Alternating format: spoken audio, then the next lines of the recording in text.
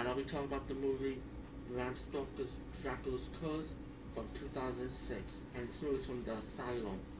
You know, the Asylum that make all these knockoff movies or cheesy ass movies, but you know somehow they succeeded, and no matter how bad the movies are, some of them are good. Like this one is one of the good ones.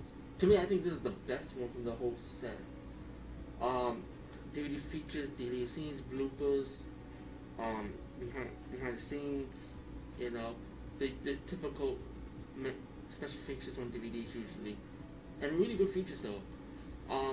Let me tell you something. This movie, he's very surprised. This has a really good twist ending, which you did not expect from a movie like this. And Dracula Curse of 2006, rent this movie and then buy it. And don't be fooled with the movie. I admit it has more storytelling, more story driven.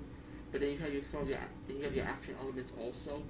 But the stories were pretty good in this movie. You have different characters with their own personal problems that interact with this one story, added in for just to fill it up. But the main story is about these vampire hunters have to go after Elizabeth Bathory, who have her own vampire army because she broke the treaty between vampires and humans. You know about vampires can't kill humans, and hunters cannot kill vampires. They're obliged by the treaty. You know, so Elizabeth Bathory is breaking that treaty, and she's trying to go for these three